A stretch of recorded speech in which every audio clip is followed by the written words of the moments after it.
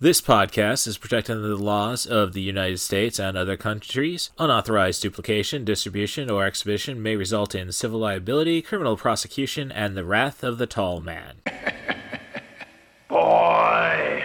Hey, let's talk about you, the ID10T community events at ID10T.com, like Russ Stevens, a.k.a. Cool Movies Darth, who has started a podcast called 90 for Chill, which Russ says is dedicated to movies with a runtime between 74 and 99 minutes, the time frame that I feel is ideal. Russ, I could not agree with you more. That is a fantastic idea.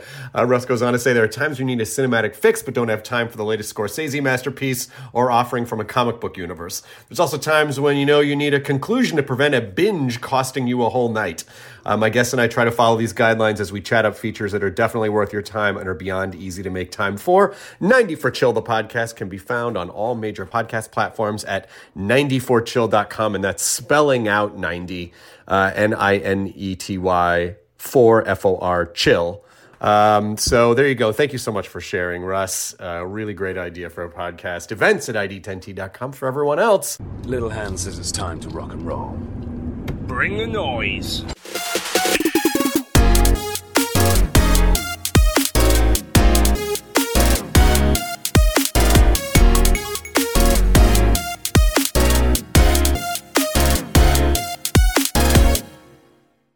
Thank you for checking out 90 for Chill, the podcast with Cat Bus Russ. This is your host, Cat Bus Russ. And this week we are concluding this year's edition of AllysAccessoriesShop on Etsy's Trash Feature Review.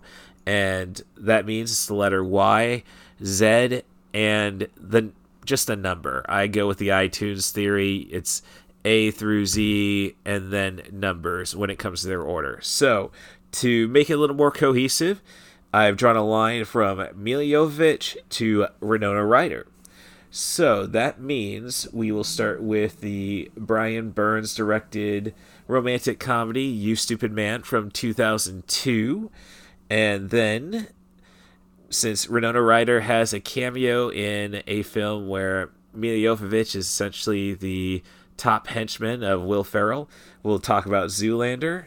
And to finish it all up, we'll talk about a feature called 1969 from 1988, starring Kiefer Sutherland, Robert Downey Jr., and Winona Ryder. Also, Bruce Dern's in there. A lot of that guy faces, I suppose.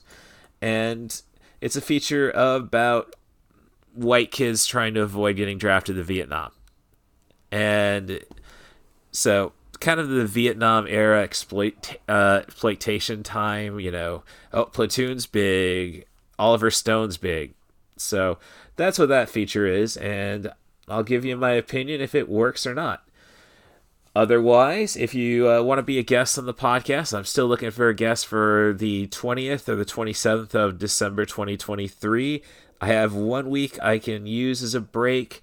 I would rather try to fill it up or save the new year to myself, I suppose. So that's what I'd like. I'm available to record on Wednesday and Thursdays evenings at this point, and anytime on Sunday. That's what everything's looking at right now. If you want to get an idea of what can be on 90 for Chill the Podcast, or I should say what will be on 90 for Chill the Podcast, you can follow me on Letterboxd. My username there is CM That's C as in cool, M as in movies, Darth is a Sith Lord. You can follow me on Twitter at CatBusRuss and Mastodon at russstevens.mastodon.social. With all of that said, if you want to be on the show, fill in that guest role, greatly appreciated. Just send an email to russthebus07@gmail.com. That's RUSSTHEBUS07@gmail.com. And offer me a movie, a theme, a director, an actor. Just try to focus on sub 100-minute movies, but we can make anything work. You just might have to do a lot more work. We've had several marathons. I'd say the majority of my podcasts with Couchman, Bakes, Andrew Titi have been marathons. So I'm willing to put the effort in if you are. So with all that said, I guess all I've got to do is thank Stacey Marie Harden for keeping an eye on me, keeping me out of trouble for the most part. And I hope she's doing the same for everybody else she touched in her life. And I hope she's hugging the hell out of Skimbleshanks the One-Eared Angel. So with all that said, I don't think there's any further ado. Let's get on to the show. When Owen fell in love with Chloe, I'm coming out to LA every chance I get. You're the love of my life. it was perfect. Well, lucky for me, I've got a great guy. It was magical. We're soulmates. It was You know where Chloe Francis is? Oh. devastating. Surprise. I really think it might be a good idea if you take out Nadine. Now's not the time, Nadine. When Owen was set up with Nadine, I didn't expect you to be pretty. Pretty girls like the purebred dogs at the pound. Did you just compare me to a dog? You just compared me to a dog. it was awkward. You're not going to talk to me? Would you like a drink before you order? I don't know. Helen Keller, would you like a drink? It was complicated. About the other week, you were a little rude. Me? You gave me the silent treatment. You couldn't stop talking about your ex-girlfriend. We can either both go home solo or we can have some fun. Let's paint the town red. They're meant for each other. It was perfect. Hi, Owen. It's me, Chloe. I'm just really upset and need to talk to you. Can you forgive me for everything? The past is the past. The important thing's the future, right? It's no wonder I fell in love with you in the first place. So what's the story with Chloe? She doesn't seem different to you, does she? She's a little selfish, a little self-absorbed. Oh my God, look how skinny I look. Say what, Chloe? What does Nadine think of her? Nadine? Are you jealous? No. Because, it's perfectly understandable. We've been spending plenty of time together. You're acting as if this girl is some godsend, and she's not. You're just a stupid man. David Krumholtz, Milla Jovovich, Denise Richards, and William Baldwin. I hope we never fall in love. Don't worry about that. You Stupid Man, a story about romance gone wrong. Now that I'm famous, now everybody kisses my ass. Even me. And I had my heart ripped out by you. And friendship gone right. There's someone out there who's just perfect for you. You're not looking at it from the right angle. So I've just concluded watching You Stupid Man from 2002, a film by Brian Burns starring David Krumholtz and Milla Jovovich, with some supporting roles by Denise Richards and William Baldwin. So this film was from 2002. It tries to have a very New York vibe. I believe 2002 is the release date. 2001 was when it was filmed, and funny little thing about the opening credits, they weren't going to alter them. So I guess, tells you about the lower budget, because you got, all the sites of New York City being represented, and, it's kind of an animatic. So it's like, yeah, you could probably get rid of the Trade Center. That just sounds awful. So, I digress about that a little bit. It's a story about Dave Krumholtz, who's just a lucky Ryder in New York, ended up dating a damn near supermodel in Denise Richards, who's off to LA to make her money in sitcoms. And the moment he heads out to LA to meet her, she's getting rogered by her co-star. So he's just reluctant to get over her, and he ends up being matched up essentially with his best friend's fiance's bridesmaid in Milla Jovovich. And after a few awkward meetings, they eventually just form a bond, a friendship about just being there for each other, and things will go one way or another. You don't want to go and make that commitment, and that's really the premise. It's a clever little comedy, or at least clever for 2001. I think it covers up the male weaknesses of being vulnerable with clever but yet juvenile jokes. And but Milla Jovovich is very real in this feature, and I think one of her stronger performances, or at least I don't get to see her in many films just be a person. I really can't think of one off the top of my head, in all honesty. She's always got some hard edge to her. I guess I need to watch Dazed and Confused. But yeah, you go to the Resident Evil series, Monster Hunter, Fifth Element, obviously, which is probably her best performance still. Can't top your Essential debut. And reading her Wikipedia, found out a lot of, she was really growing up in Hollywood by the end of it. A former Mrs. Bassan, let's just put it that way. I think the supporting cast is fine, well enough. David Cromwell is not somebody I think you'd end up going from Denise Richards, Milla Jovovich, but good for him. I think it's essentially Brian Burns trying to write his own Edward Burns character, essentially. So yes, Brian Burns is the little brother of Ed Burns, and I know he hasn't really done much. It's Hollywood, just weird. Enough trouble getting canceled by society. Geesh, what producers will do to you. But I digress. There's nothing magnificent about any direction. This is coming from, the Burns brothers are indie guys, so it's essentially, they're just trying to tell their story. And I'm not saying it's the greatest story, and I think I was flirting with a girl on Hive while I'm watching this movie. Not Hive. I'm sorry, Hinder. Hinder? I don't know. Enough with all these dating apps. I'm having enough issues as it is. But if you sit, just watch and enjoy, just because some of the dialogue and the bits really land, and some of them are cheap tricks, but it's inoffensive, and it's well acted well enough, I think. Even Denise Richards has some strong moments, and William Baldwin has that perfect little vibe between kind of got the Steven attitude, but the Alex sophistication, I guess. Sorry, I don't know enough about Danny, except I think he was a hero in a movie where I get to see Terry Funk try to be a terrorist. Look that one up, I suppose. If anything, I think, as I say, I think I enjoy the relationship story in this. Kind of makes me reflect on my own in the past, and this is a movie that I actually did see 2007-ish. It was purchased by my Milla Jovovich loving girl at the time, Cindy, and basically we came from two different places. I'm all Fifth Element, she was all The Messenger, Joan of Arc, and for me, just I've never been dated nothing but Catholic girls, but never really.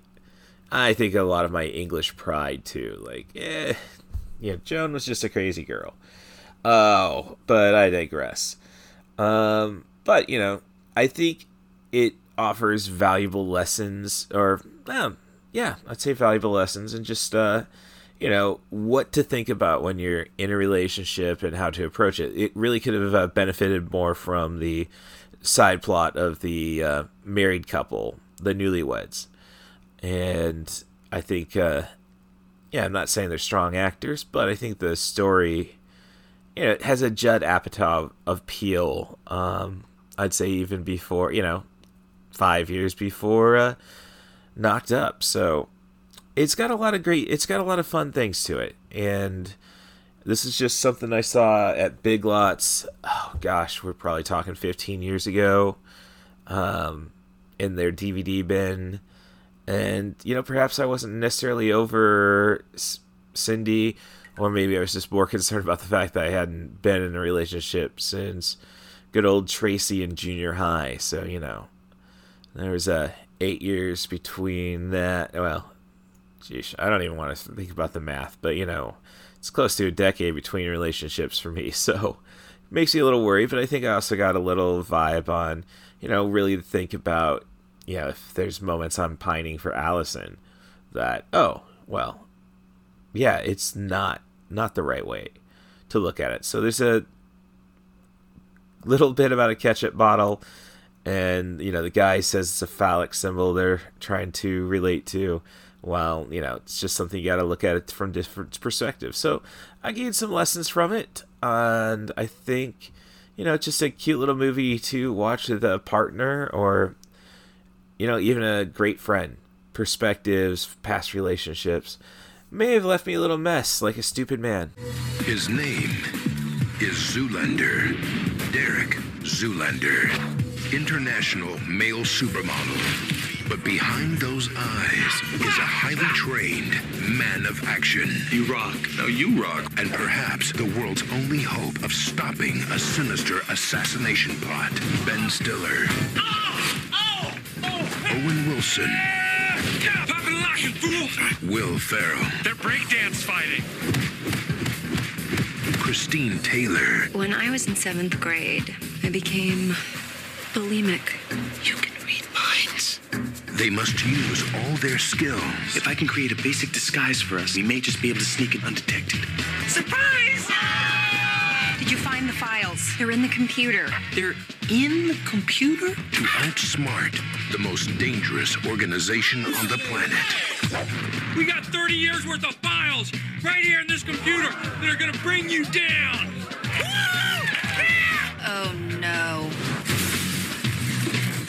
Where'd all the files go? And still find time to help the children. I give you the Derek Zoolander Center for Kids Who Can't Read Good. What is this?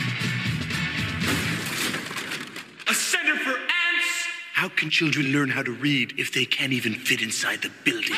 Zoolander. So I've just concluded watching, or dare I say rewatching, Zoolander from 2001, the Ben Stiller directed feature about male models and the underlying culture of them becoming assassins, a comedy. And back in 2001, when I'm seeing with all my pals back in college, what have you, they're laughing their heads off. I was always brought up as the guy who would ground the conversation. Like, the time somebody saw Donnie Darko, they said the next time we watch it, we have to watch it with Russ to see if he knows what the heck's going on, or if this movie's any good. So I was gaining a reputation as a critic even before I was approved by my instructors in Illinois Central College, but I digress. So I thought this movie was 3.5 stars back in the day. That's what I... Going through Letterboxd, popular movies, what have you, that's what I placed it at.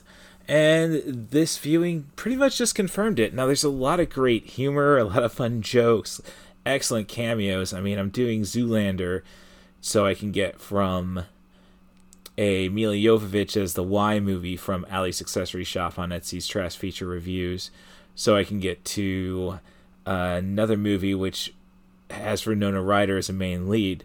Of course, Winona Ryder's only a cameo in this, but hey, I made the effort, so give me that. It's just a product of the time, I suppose, because we're in a real weird stage. You can see it in Saw movies all the way up till about the later Saw movies, the Jigsaw, your Spiral, and Saw X. The movies before the attempts at reviving the franchise, fast cuts, and you get that with Zoolander, and it's almost distracting. It's like there's probably more story to be told, more jokes to be had, but let's just get right to the next scene. Let's make this movie move fast, and it just feels like it moves so fast that we're missing pieces. Now, all the humor, there's nothing I can't say isn't gold, and it's a classic situation of, dare I say, oh great, I don't want to sound like I'm actually from Morton, Illinois, but woke culture is like going to go and just eat up all these little bits. It's like, no, these were jokes, and if you see it from the perspective of the people in the story, these jokes, I mean, there's a reason why we laugh at them. Like, okay, yeah, the people in perspective of the story using on our word, like Jerry Stiller as Zoolander's agent, Maury Ballstein. So, I mean, that tells you the kind of humor is in this feature. It's kind of like, well, he's just using it, and in that position, like, you can get to jokes that are still funny. You just have to, like, oh, they work to it. let's not be, they've kind of justified why a character would use it, and it's fine. People don't want to even consider the fact that, we might go to some dark places. And truthfully, though, I mean, at this time, no, we shouldn't be coming up with these jokes. But, there's obviously a way to get to them still. And what I mean by that is that you just tell the audience, get them ready for it, and you go and deliver it. And if it's a good joke, you're going to get more positive response than negative. And if it's a bad joke, that it's all going to be negative, obviously, or it's going to be appreciated by Proud Boys, and very hateful people who don't understand what they're watching. It's just, I guess, here's the thing. It's more of like, because in a sense, there's blackface in this movie. And I remember listening to the Second Chance Movie podcast saying you can't enjoy Tropic Thunder because of Robert Downey Jr. And his character being an actor so dedicated to the craft that he's gone to put himself in blackface so he can play black characters. And what I'm getting at is just basically like, okay, but it's just silly, like Zoolander jumping out of a coal mine to scare his dad, played by Jon Voight. Like, Jon Voight probably wouldn't appreciate the nuance behind the joke, but it's just like silly. That's all it is. And people might have offense when they are heroes go and undercover as minorities. Now they have minority actors playing the characters when they're in the makeup, but they, the sheer fact that you can see them wiping off the makeup. And I could see that triggering people. And it's just like, it's so ridiculous. That's the joke.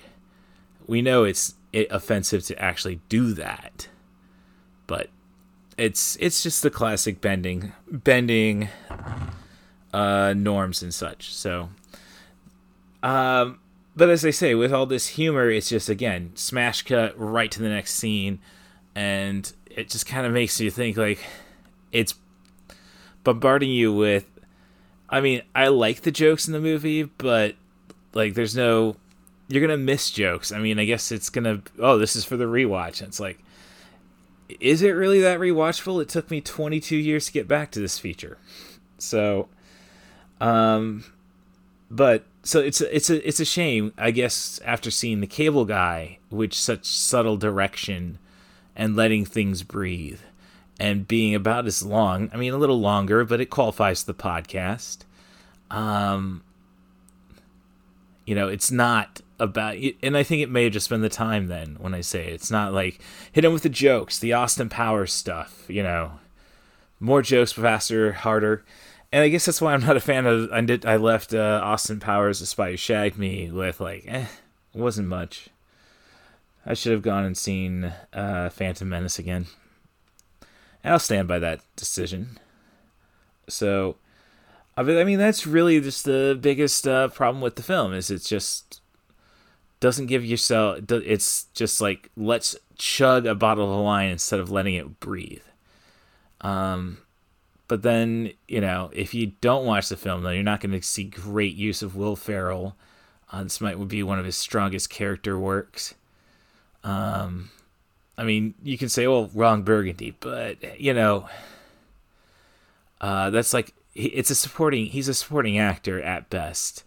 So it's like, do we really want this all the time? Let's cut to other people acting weird, like David Duchovny, Owen Wilson, Milla Jovovich, and enjoy those little subtleties and not overload our senses with stuff. And that's just what Zoolander feels like.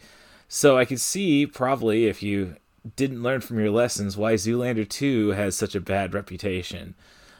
Lord knows I'm curious, because it does qualify for this podcast. But I am definitely going to be a little trepidatious about this. And to this feature's credit, cameos are awesome. I mean, David frickin' Bowie being the most David Bowie you could expect him to be is great. I guess a good thing about this, though, is the soundtrack being from 2001, because that's a lot. There's no great needle drops in 2001, 2000, maybe even 99, sadly. I'm saying that because it was just a bad time for music. I mean, Fred Durst has a cameo in this movie, so aside from saving Power Man 5000's cover of Frankie Goes to Hollywood's Relax, there's not much to hate about the soundtrack. It's pretty much just cool, just fun music drops, needle drops. This is a VH1 movie if you watch the credits and pay attention. So it doesn't get into this MTV bollocks until, we need to have that single. Zoolander, I mean, it's a fun time. I think it's a great narrative. A little iffy on that. If you grew up in that time like I did, you're going to have a lot of fun watching it and worry about the nitpicking later. It was 1969. Roger, we copy. And there was one question on everybody's mind. What's going on? It was the year the war came home. You must be really proud of your brother, huh? It's not my war. Everyone's entitled to his own opinion. Not that good an opinion. It was the wrong time to be a soldier. You want to go to Vietnam and get your face shot off? Not particularly. A hard time to be a parent. Don't die! But for Scott and Ralph, Yeah. it was a good time We have naked people giving us free food. to have a great time. You know, we're going to change the world, Ralpho. There must be some kind of... His brother is over there risking his life for our country. We don't even know He's it. dead! Liar! Don't keep pushing me! I want you to stay with me and fight. Relax, Cliff. It's the edge of Aquarius. From the Academy Award-winning writer of On Golden Pond. Wow. Robert Downey Jr. Trying to make me paranoid or something? Kiefer Sutherland. You are so weird. 1969. People are going to look back on 1969 and say that's the year everything changed.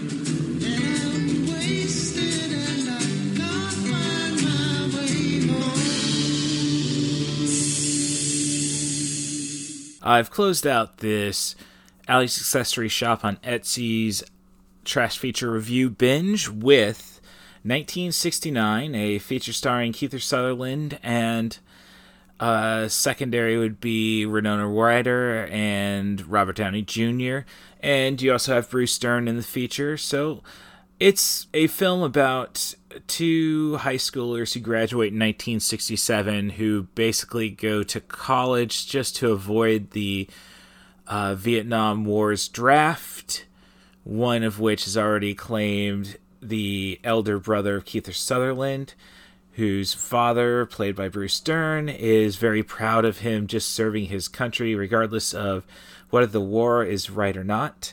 And all things go to pot once Robert Downey Jr.'s character ends up flunking out of college. So they're trying to figure out how to make sure he does not get drafted.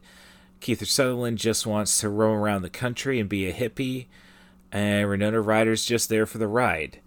There's not really much of a story to it, really. It's a bunch of scenes, and it really needs a narrative to hold it all together.